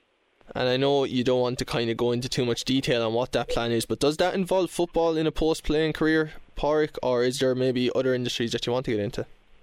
No, like it involves coaching, it involves management, possibly stuff like that. But again, like I said to you, you can have the greatest plans ever and it changes, and the best example of that would probably be my old manager, Michael Flynn, at Newport. He was thrust into a job when they were 12 points away from safety, or 7 points off safety with 12 games left, that they were going to be relegated from the Football League, and all of a sudden he kept them up.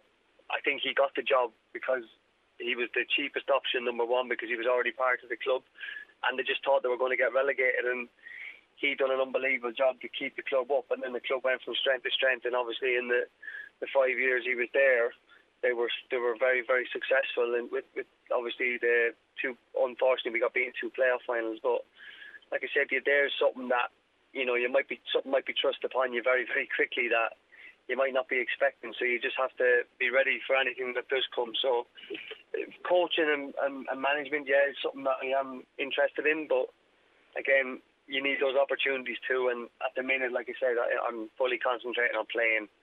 And I've signed a 2-year contract. So when next year comes, I don't have to worry about being out of contract or anything like that. So I'm in a good position that I can really keep my head down this season, do as well as I can, and see what happens then. Well, Pádraig, we wish you nothing but the best of luck for the next 2 years with Woking and whatever has to come after that. And thanks very much for talking to us today on Scoreline. Thanks very much for having me. That was Pádraig Amond, the Carlow striker, who has just signed a 2-year deal with Woking in the Vanarama National League. Lots more still to come on Scoreline.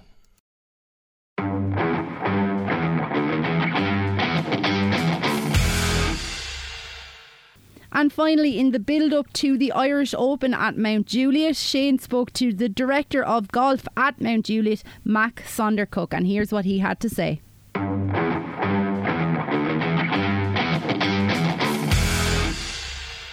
Excited here on site at the minute.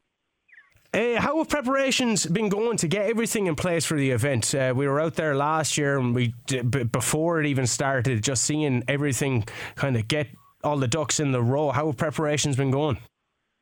It's good. This year's a little bit easier than most, particularly last year on the basis of so much hindrance. So now we have a lot of things in place. Plans have been able to be executed on time. And as you look across the site now, there's still a lot going on. I'm looking at a couple of forklifts moving some fencing around, and there's a good crew building towards the Caddies Lounge, and my team are here looking after the range now as we speak. So it's right to the last minute, as it always would be, but everyone's in the right place, and it's just going to be so good for everyone to see, and the spectators to see what the differences are. It's the same venue, but it's definitely very much a different visual for everyone.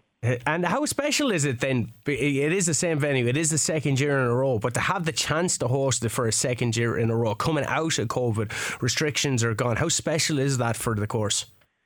Oh, it's great. It's kind of stage 3 for us. We were nearly there, and then COVID hit us, and then we had another go and kind of got half a field. And then here we are with 15,000 this week. And the buzz around it is amazing. To think of all the people that are going to view us and see us and play the golf course. And the feedback this year has been fantastic from those that have been out here. And no doubt those that may join us after the tournament are going to have such a great experience because, we are. We're back-to-back hosts of this wonderful event. And the Horizon Irish Open is definitely back on the map with the likes of Larry and Power back on side, and Mark Power from Kilkenny doing his piece. So it's going to be a huge event and fantastic for the Ancient East again, as well as Kilkenny and Waterford areas. And Mount Juliet itself, it's renowned worldwide. How important are events like this, just to showcase it on the biggest stage of them all, on a tour event? It's huge. Everyone needs to see what we are and be remembered of what we have here. We have such great facilities, from the hotel, the Michelin star restaurant, the equestrian, the fishing. It's fantastic, and have that limelight on us and have it on the region and showcase what Kilkenny has to offer. I mean, they're all great. You can't get this exposure elsewise. So you put Sky onto us and an NBC and your RTEs. What more can you ask for? There's only so much we can do, and this seems to top it all off and give the exposure we all want. And knowing the Irish weather, it can be very, very temperamental, to say the least. How much preparation goes into looking at getting the course itself in the right condition, considering that you're going to have weather implications and so forth? Yeah, I mean, the guys have worked hard. Martin Lahan and his team, course superintendent, a phenomenal job. The course is where it is. We are ready for firm and fast greens. Now, the showers we've had today, as we all know, have been a little heavy. So the guys are doing well, but the rough is growing like mad. So it's going to be a tough event this year for the players, much harder than previous, which is what we want to see. The rough's pretty juicy, so the guy who hits the fairway is going to be the guy that wins, and the golf course will hold up to it. It's stood the test of time now since 1991, so we don't need to change anything. When the likes of Jack Nicklaus designs it, you don't need to do too much more. Who do you think can make that charge and then win the event, considering when you're talking about winning? Who do you think is going to be the real standout? Well, internally, we've picked a few people ourselves. Thomas Peters is my pick for our tournament here, which I think will be a brilliant feat if he can come off with it. Past Ryder Cupper. I know Sean Cotter, the professional, he's picked Ryan Fox, and Chris Blackmore, the other professional. He's looking more towards Seamus Power, and it's going to be a fantastic event. having these winners, having these guys just back on our course, having that feeling of they won here and they played here, and you never know, can we produce the amateur story of Shane Lowry, and perhaps Mark Power picks up the title come Sunday. It's some dreams can be made at events like this, so let's see if we can maybe get something like that over the line.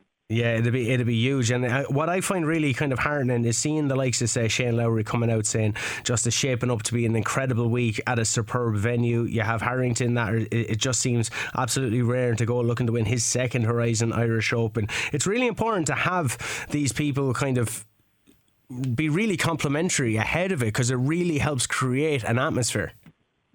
Yeah, I mean, the past speaks for itself here. We've had such good feedback from the tour's players previously, and Woods' comments, and Harrington enjoyed it here last year, and obviously Lucas Herbert, defending champion, had obviously great words, as you can expect.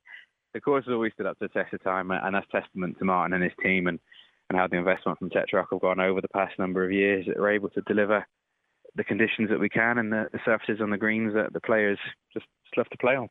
And yourself then, as a director of golf out in Mount Juliet, what exactly does that role entail maybe throughout the year on an annual basis? We know that you're going to be incredibly busy when it comes up to the Horizon Irish Open, as one would assume, but no doubt you're incredibly busy throughout the year as well.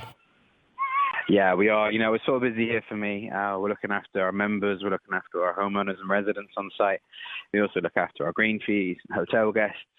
We'll be back busy teaching after this, and lessons will be back on, and our fittings. So yeah, for me, it never really stops. There's a new season and a new town everywhere we go. So perhaps we look on to the next big adventure for us here, and who knows what that may be in the future. But we'll keep ourselves busy, that's for sure, as the golf pros always do. And it's a very busy kind of year it has been in golf. Of course, you have the Live Golf Tour that is probably engrossing golf fans at the moment. We've talked to various people about that. What is your thoughts on it? Some people say it's very damaging to the sport. We know Rory McIlroy has almost become like the ethical guide for the PGA Tour on things. What's your thoughts on the matter, and have you caught up or got to watch much of it? It's each to their own with that. For me, we're here for DP World Tour this week, and we're great to be working alongside them and supporting them, and that's where our focus is. These great players that are playing here with us this week is our focus, and I think Shane Lowry and Tyrrell Hatton, Thomas Pieters are a testament to what the DP World Tour has to offer in the wider stage of world golf. And finally, Matt, just what does a successful Irish Open look like for you and Mount Juliet? A nice winner, a good bit of sunshine. Everyone enjoys themselves, and the festivities come back, and people remember how good these live sporting events can be. We suffered long enough, so to have this on the charts for me this year is huge. So if everyone can have some fun, we get a nice winner, and we will have a great week. And I think everyone's happy, and the region's happy, and we're happy here as a venue. Matt, we're looking forward to it. We'll be out there from Wednesday for the Pro-Am as well. We no doubt ticket sales are probably all gone at the moment. But Matt, thanks very much for taking the time. We'll see you out there as of Wednesday all throughout the week. Yeah, no problems. We look forward to it. We look forward to welcoming you all then. Thank you very much. Matt Sandercock, the Director of Golf out in Mount Juliet. Obviously, the Horizon Irish Open is going to be the talk of the town. We have Sir Nick Faldo talking about it, and there's a lovely photo that he put up on Twitter there after winning the Irish Open trophy at Mount Juliet, saying Kilkenny is always a beautiful spot to play golf. Always great atmosphere at the Irish Open. Brilliant. We're going to take a quick ad break there. Stick around. Lots more still to come here on Scoreline.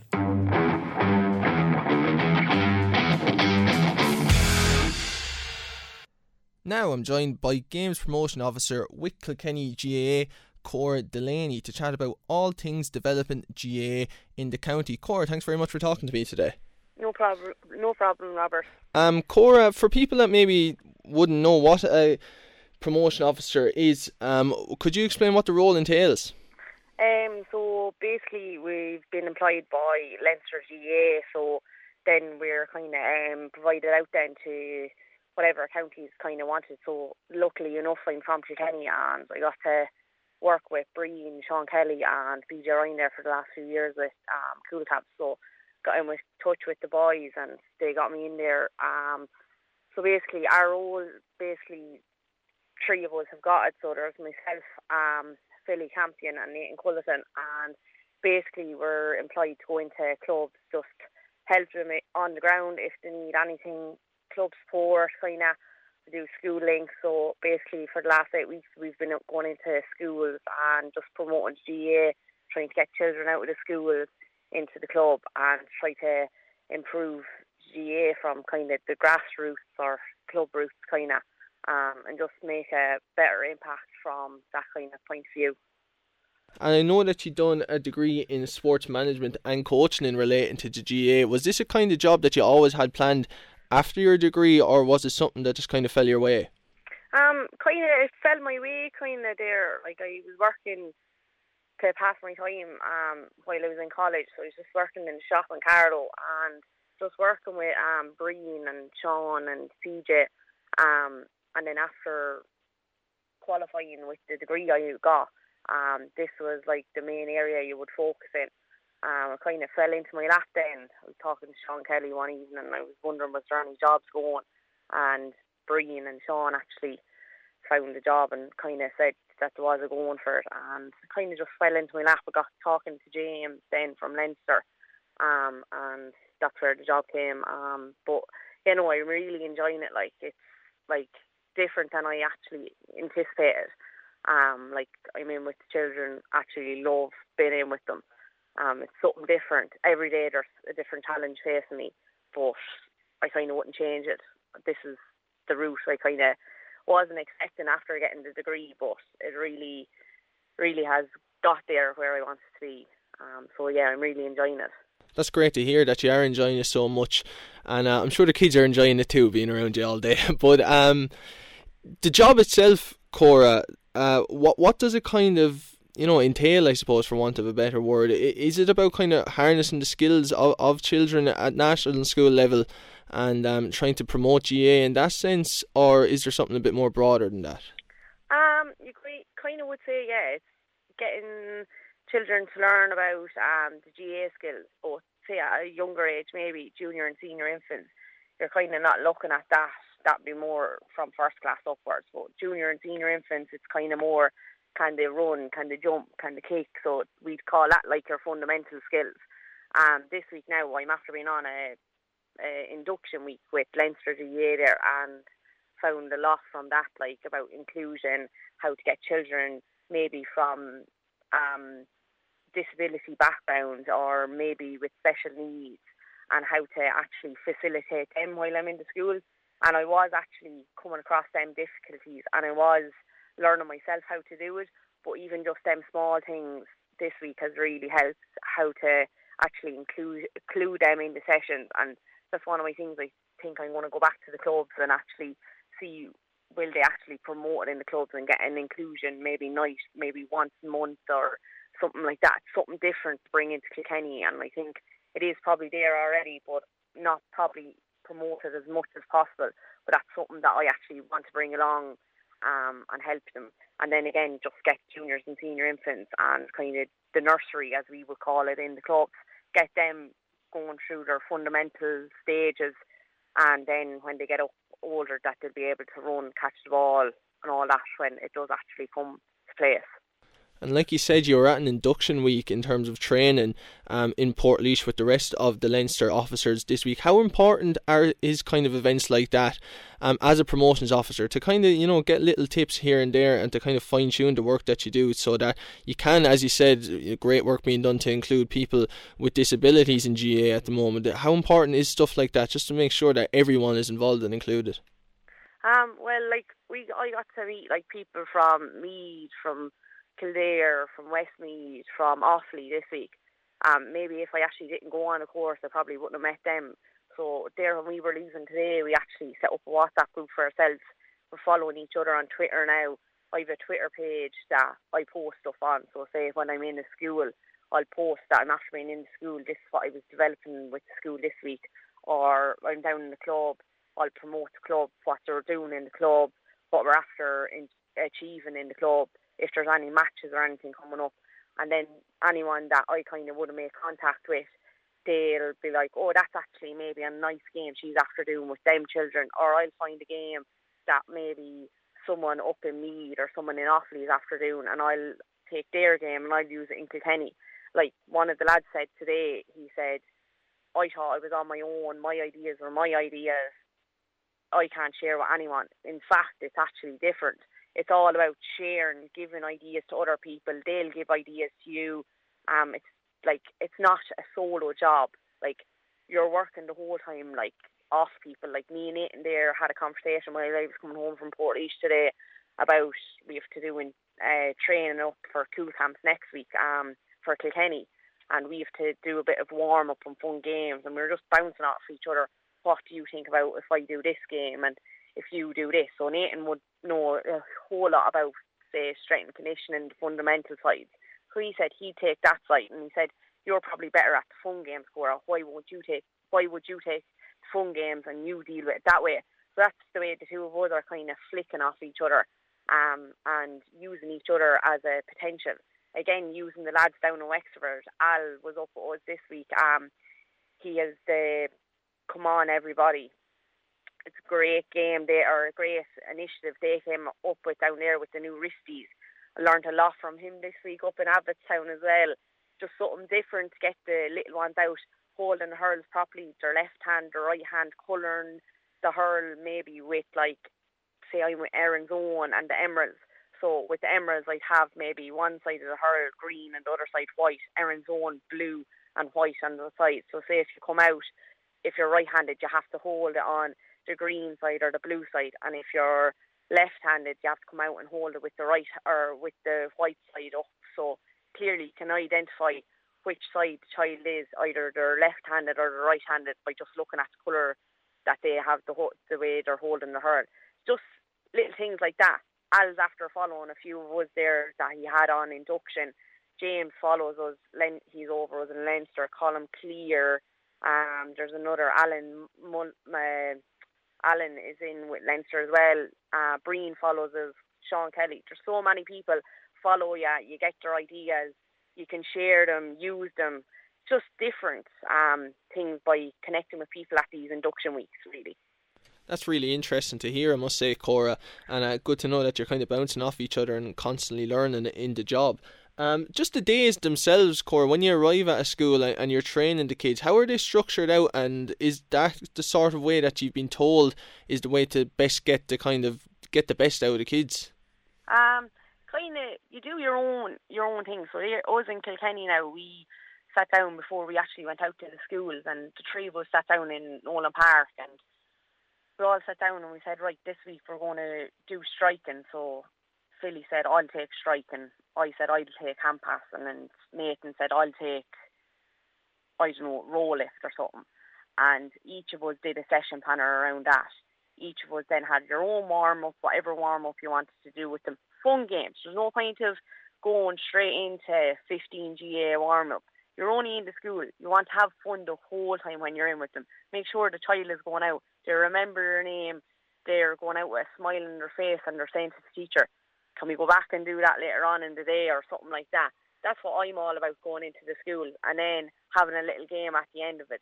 So whether that be rounders, a full GAA match, I'm doing a zonal game with most of them at the minute, making sure that they're staying in their zone, everyone gets to play the ball, no one's left out. But it seems to be working for me, like even with the fun games.